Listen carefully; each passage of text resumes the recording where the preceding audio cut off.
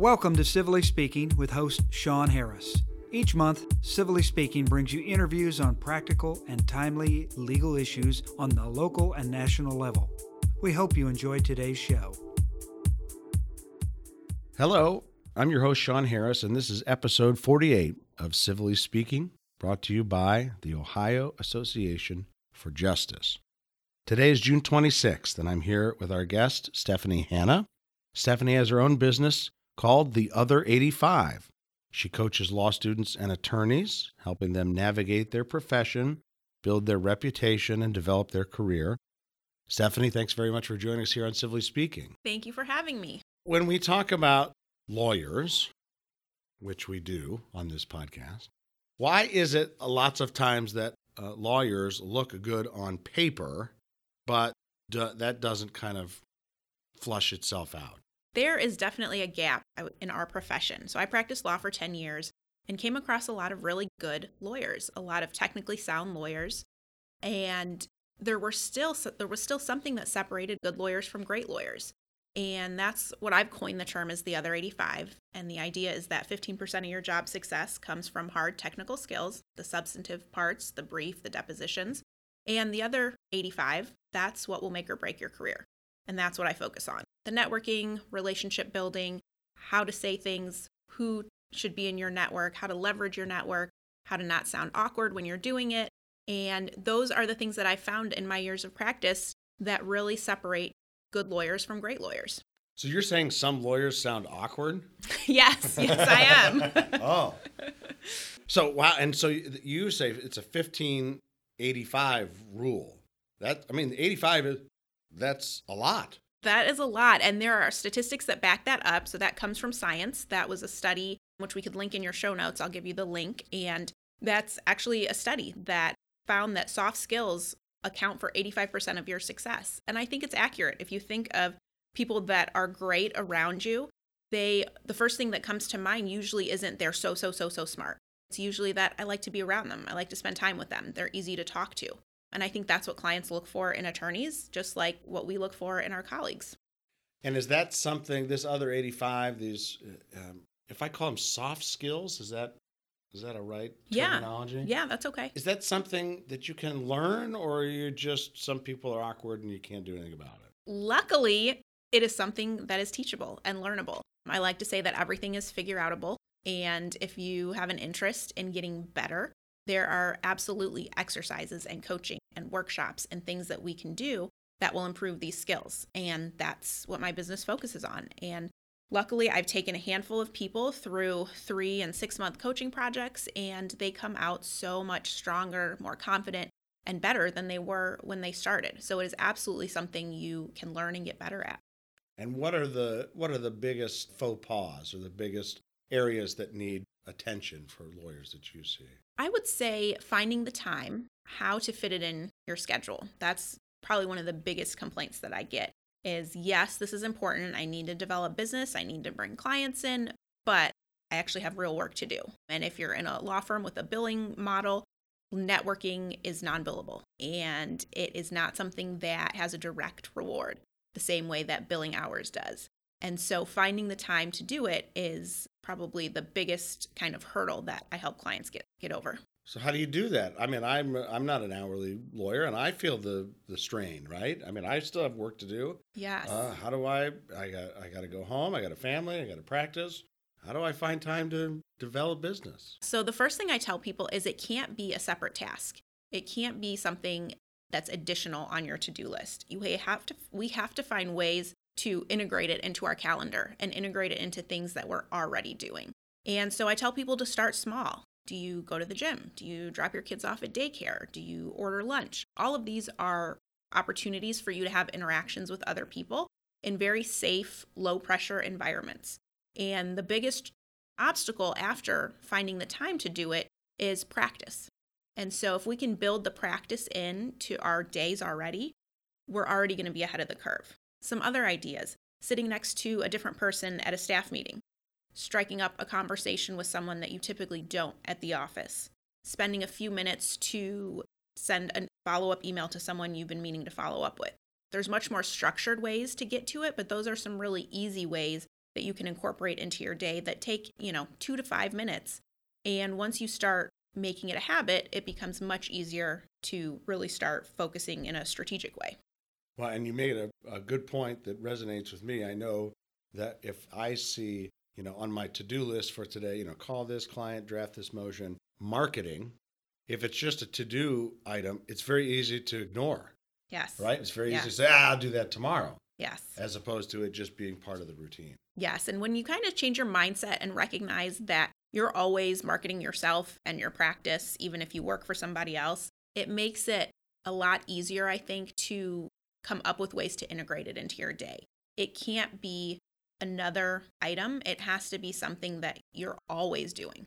And that's a mindset. Yes. Right? That's something that you should do ideally without thinking about it. Yes, because you're marketing yourself all the time, whether you acknowledge it or not. So you may as well get your mind to catch up to what's really happening so you can take advantage of it and come out ahead. You made another good point, too, that I'm guilty of, that I find myself doing, and that is when I walk in and there's a dinner or a lunch meeting, I go and sit with my friends. Yep. And I know I should be sitting with new people. Yes. And that's a hard habit to break. It is. And, the first step is really being aware of it and being cognizant of it. And then feeling guilty about it. In the second yes. step. Yeah. And then once we work past the guilt, recognizing that, these are going to be wasted opportunities. There's absolutely a time and place to cultivate existing relationships. But if you're in a space where you're trying to meet new people and expand your own network, there definitely has to be some time dedicated to meeting new people and making new connections. Now, I gather that in addition to, individual lawyers benefiting from increased contacts and increased, case intake, from a firm perspective, there's benefits to having people focusing on the other 85%. Yeah, absolutely. One main area is retention. There are statistics that say that 80% of associates will leave their law firm within 5 years. And other stats that say that every time a lawyer leaves, it costs your organization anywhere from $200,000 to $400,000 to replace them. And if you think about the time that it takes to review resumes, interview people, take them to lunch, if you've got 3 attorneys from your firm taking someone to lunch and they're each billing a $250 an hour minimum, there's so much expense involved with hiring and retaining good talent. Not to mention training or onboarding new Yes, people. Absolutely. So the costs are astronomical. So from an organization or a firm perspective, retention is a huge, huge benefit. And as associates are leaving, they're not saying, I didn't get the work I wanted to do, or nobody taught me how to write a brief. They're saying nobody gave me accountability-based training on my professional development skills. And I know that in 5, 7, 8 years, there's an expectation on me to bring in business, and I don't feel like I have the tools or that I'm equipped to do so. And so that's why I'm leaving. Yeah, that's a good point. I know, especially in small or mid-sized firms, there's not necessarily an organized program. It's, hey, I figured it out. You got to figure it out. Yeah, and even in large firms, those are a lot of my clients now are large firms, and they have the internal structure and they have protocols and they have internal staff, but sometimes you still need additional coaching to really understand the nitty-gritty. Just saying that it's important and here's a couple courses on it is not enough. Someone needs to get into your calendar with you, help you draft a few notes, get you a few templates, help you identify speaking opportunities and article writing opportunities so that you can really leverage your profile. I know part of your program and what you work with people on is not just the mindset of creating these opportunities, but then once the opportunities arrive, how do you leverage it in a one-on-one situation? Yes. And I would imagine that comes down to knowing who you are, knowing your own story, and being able to convey that. Yes. Tell us about that. So that's another big component is being able to introduce yourself and your practice area and what you do for fun and what you're good at. And that's a very common struggle. So yes, we go out there, we've had the dinner, we sat next to the stranger, now we have the card, or they ask us a question right then and there, and we fumble through it, and immediately we are off their list of options. Because why am I going to try and use you as my lawyer if you're having a hard time introducing yourself to me? And so one thing that I help clients with a lot is really trying to understand the types of the type of law that you practice and the areas, and explain it as if you would explain it to a 6th grader. Because a lot of times we are so caught up in the work that we're doing that we take for granted how much we know, and we're not doing a great job explaining the service that we offer or the problem that we solve or the way we can help somebody. And even if I don't have that problem, I have a lot of friends and they may have that problem, but I need to understand what you fix or what problem you solve. And so part of telling your story and telling it confidently is really getting comfortable with who you help and how you help them, and being able to say that in a way that a 5th or 6th grader would understand, so that you can take advantage of the time that you're spending networking and the time that you're spending out there, so that people can walk away understanding who you are and what you do. And so how do you talk about the nitty gritty? How do someone discover their own story in that regard? A lot of it starts with recognizing that you kind of need to have one and starting to tell it to people. And you can work with a coach individually. You can work with someone in your firm. You can work with a friend. Just tell your story. Just how would you normally introduce yourself, and ask for feedback and say, what did you get out of that? Another great idea is, in a low stakes situation, after you've introduced yourself to someone, just say, hey, what were your takeaways? What was the vibe you just got from that interaction? Mm-hmm. And those are all low stakes, easy ways to practice. And then when you're driving in the car, after you finish listening to this episode, spend a few minutes telling your story out loud. And the more we say things, the easier it becomes to say them again. And the more comfortable we are speaking and just hearing our own voice, the easier it becomes to do it again. One of the things I've found, because I've frankly always struggled with the idea of marketing, it's never been something that's been natural to me. One of the things I figured out, though, at least, is that whatever it is, whatever method you choose or whatever story you're telling, that it has to be authentic, right? That what works for one person, if you're not doing it and being true to yourself, it's going to come off that way. Yes. And, I have partners and they do it one way and I couldn't do it that way, but I might do it differently, and because that's what feels right to me. Yes. I think a lot of times young lawyers feel like there's one right way to do it, and if I don't do it that way, then I'm a failure. Yes, that's a great point. I mean, you do have to be very authentic to yourself, and people will see right through it. I mean, it's the same way when you're standing in front of a jury. You have to be authentic to yourself and hope that the message and the story gets conveyed. And the second you start trying to be the loud, boisterous lawyer, if that's not really you, it's going to look fake and you're going to lose people. The second that you try and use hand motions or scream or do things that are not really within your personality, that's when you lose people. And so that authenticity is really, really important. And so you talk about externally pushing your brand. Yes. Tell us about that. Once you recognize that you are a walking brand, whether you believe the hype or not, you absolutely are. And you have to externally push it because you have to stay top of mind. I can't tell you how many times I get friends or colleagues saying, hey, I need a lawyer that does X, Y, and Z. And in essentially every category, 2 or 3 people tend to come to the top of my mind.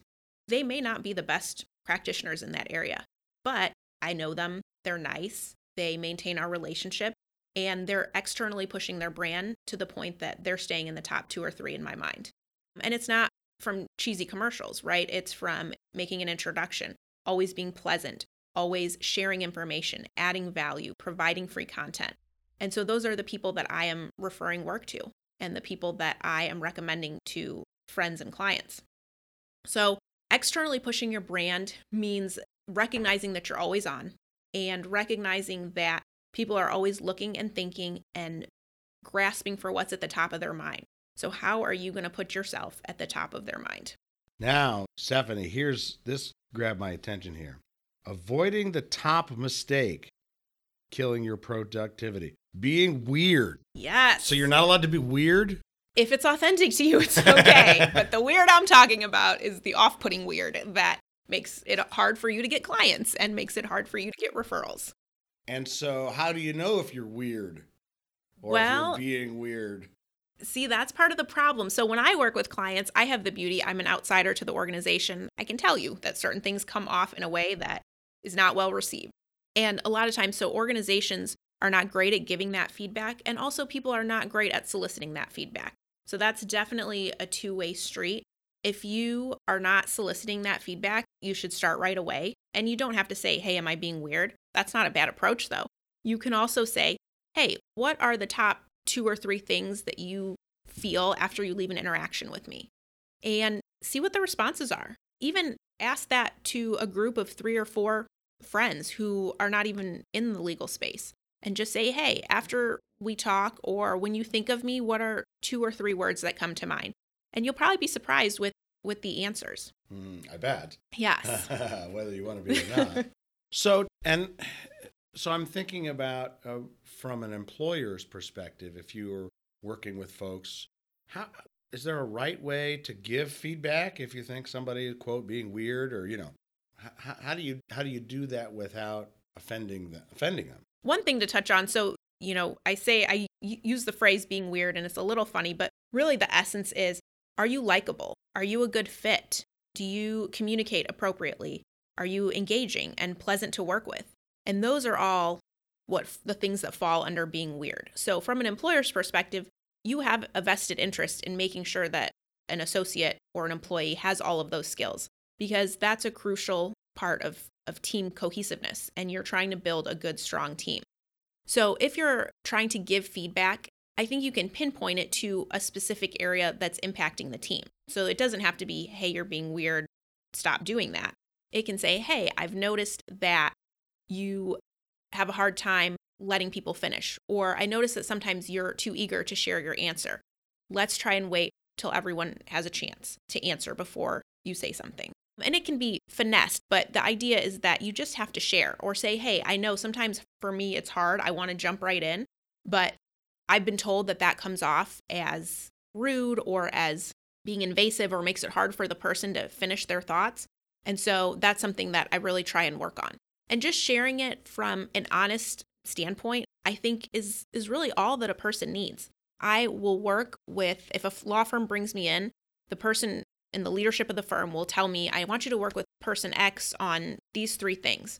And then I'll go to person X and I'll say, hey, so what's your take? We're going to work on these 3 things. And they will say, oh, I never knew that. Nobody ever told me I was doing that, or nobody ever told me that was an issue. And so that tells me, 1, that I'll probably be in business for a really long time, but 2, that people are not great at giving feedback. So I think my advice to younger attorneys too is you have to solicit it. You have to recognize that your employer is likely inherently not going to be great at it. And an annual review is not what I'm talking about. That's not the answer. It's got to be consistent and ongoing. And if you don't feel like you're getting it, you have to advocate for yourself and you have to ask for it. And I like that approach because the commentary is on the behavior, not the personality. Yes. Right? That's always kind of been my concern is yes. You can't change someone's personality, and you certainly don't want to judge someone's personality, but you can say, here's the behavior that I've witnessed. Yes. And always trying to personalize it or talk about a fault of your own or a skill of your own that you're trying to work on, and just keeping it light. You have to create an environment where it's okay to talk about these things and recognize that it's not personal. We're trying to drive the organization forward, and we're all part of that process. And so we need to be having these conversations in an ongoing basis. Stephanie, talk about the idea of accountability when it comes to marketing and business development and how important that is. Yes, so it's crucial. We've all been to great presentations, great CLE, great, workshops, and then we get to our office and we put it on the shelf and we don't see it again. And so I vow always to never have a put it on the shelf program. So there has to be some sort of accountability. And when you work with a coach, you get that. It's built in. That's probably one of the biggest benefits to working together is that I'm showing up every month. I'm giving you homework. I'm making sure you did it. And it's just forcing you to get in the habit to put this at the top of your mind. And when you don't have that accountability, it falls by the wayside. It just does, because in the structure of our industry, you don't make money for doing this directly. It's indirect, and you have to have confidence that it will pay off, but there's nothing motivating you other than your own self and recognizing that this is a long game. And so without that direct motivation, there has to be some sort of accountability to keep it in check so that it can grow and that it will pay off. And are there ways that we as lawyers can hold ourselves accountable? Yeah, so a great way is using your calendar as a tool, getting an accountability buddy. scheduling dates in your calendar, scheduling reminders to work on practice development, business development, work on telling your story, schedule time to send thank you notes, send congratulations notes. Finding ways to make it routine will help with the personal accountability. And then if you need external accountability, you can try to have some sort of a drawing or offer some sort of a monetary reward for associates that do 5 networking things in a month. You can also come up with ways for people to swap ideas and share ideas and use that as a lunch and learn. Things like that to just keep it top of mind are helpful in trying to generate some sort of accountability when you aren't going all the way to bringing someone in externally. And so, Stephanie, do you tell us about it? My understanding is you do some small group type workshops. What kind of work gets done there? 2 of the main ways that I work with people are, the first one is workshops. And those can be for groups anywhere from 15 to 50. And we get in the weeds. We do not sit in our chairs the entire time. And we do not look at our phones the entire time. We actually get in the weeds and we figure out where the barriers are. We come up with a plan to get over those barriers, ways to hold ourselves accountable, and then we practice. It's really unique. The feedback so far has been great, and it's a way for you to do something that's a little bit uncomfortable, but still in a safe space, and with the mindset that, unless we get uncomfortable, we're probably not going to make a ton of progress. And then the second way is coaching, and that can either be individual or small group coaching, and that is when we really focus on a particular area that is turning into a struggle long term, whether it's feeling really shy, it's not having a plan for developing business, it's trying to advance in your career and running up against these roadblocks and you're not really sure how to get over them. You're having a hard time authentically connecting with others. You don't know how to follow up. You don't know what to say. You don't know how to say it. We will really dig down and come up with individualized, tailored plans to get you through it. And I was just, as I'm listening to you say that, I know that feeling of feeling awkward or embarrassed or shy. And why is that? I mean, especially for lawyers and or trial lawyers who make their living talking to people. That's what we do, is talk to people. Yes. Why is it that we find ourselves holding back or uncomfortable in these situations? I think a lot of it is confidence, and that's a theme that's come up a lot in my work lately, is that we just aren't super confident for whatever reason. Whether we have the internal voice in our head that's saying that everyone else is doing it differently and doing it better, or whether we perceive that we're not up to snuff, or we're not at the level that we want to be at. I think confidence is kind of the killer of getting to this level, or lack of confidence, I should say. And once we kind of work on that, which it's really embedded in a lot of the programming, is you have to find a way to get that voice to turn off. And there's techniques and exercises, and I can give you all these tools, and they're very helpful. But at the end of the day, you have to recognize that that's what it's going to take and be willing to put yourself out there, starting in very small, safe ways, and then growing. And recognizing that confidence is keeping promises we make to ourselves. So if you say that you're going to dedicate 15 minutes a day to networking, start keeping that promise and watch your confidence slowly grow. Stephanie Hanna, thanks very much for being with us here on Civilly Speaking today. Yes, thank you for having me. It was great to be here. Where can folks learn more information? My website is www.theother85.net, and I am also on LinkedIn at Stephanie Hanna, and also Instagram and Twitter at Stephanie the Other 85. And I hope I wasn't weird. No, this was great. Okay, good. Thank you, Stephanie, and thanks to all our listeners out there. If you like our show and want to learn more, check out civillyspeaking.com or leave us a review on iTunes, and we'll see you on the next episode of Civilly Speaking.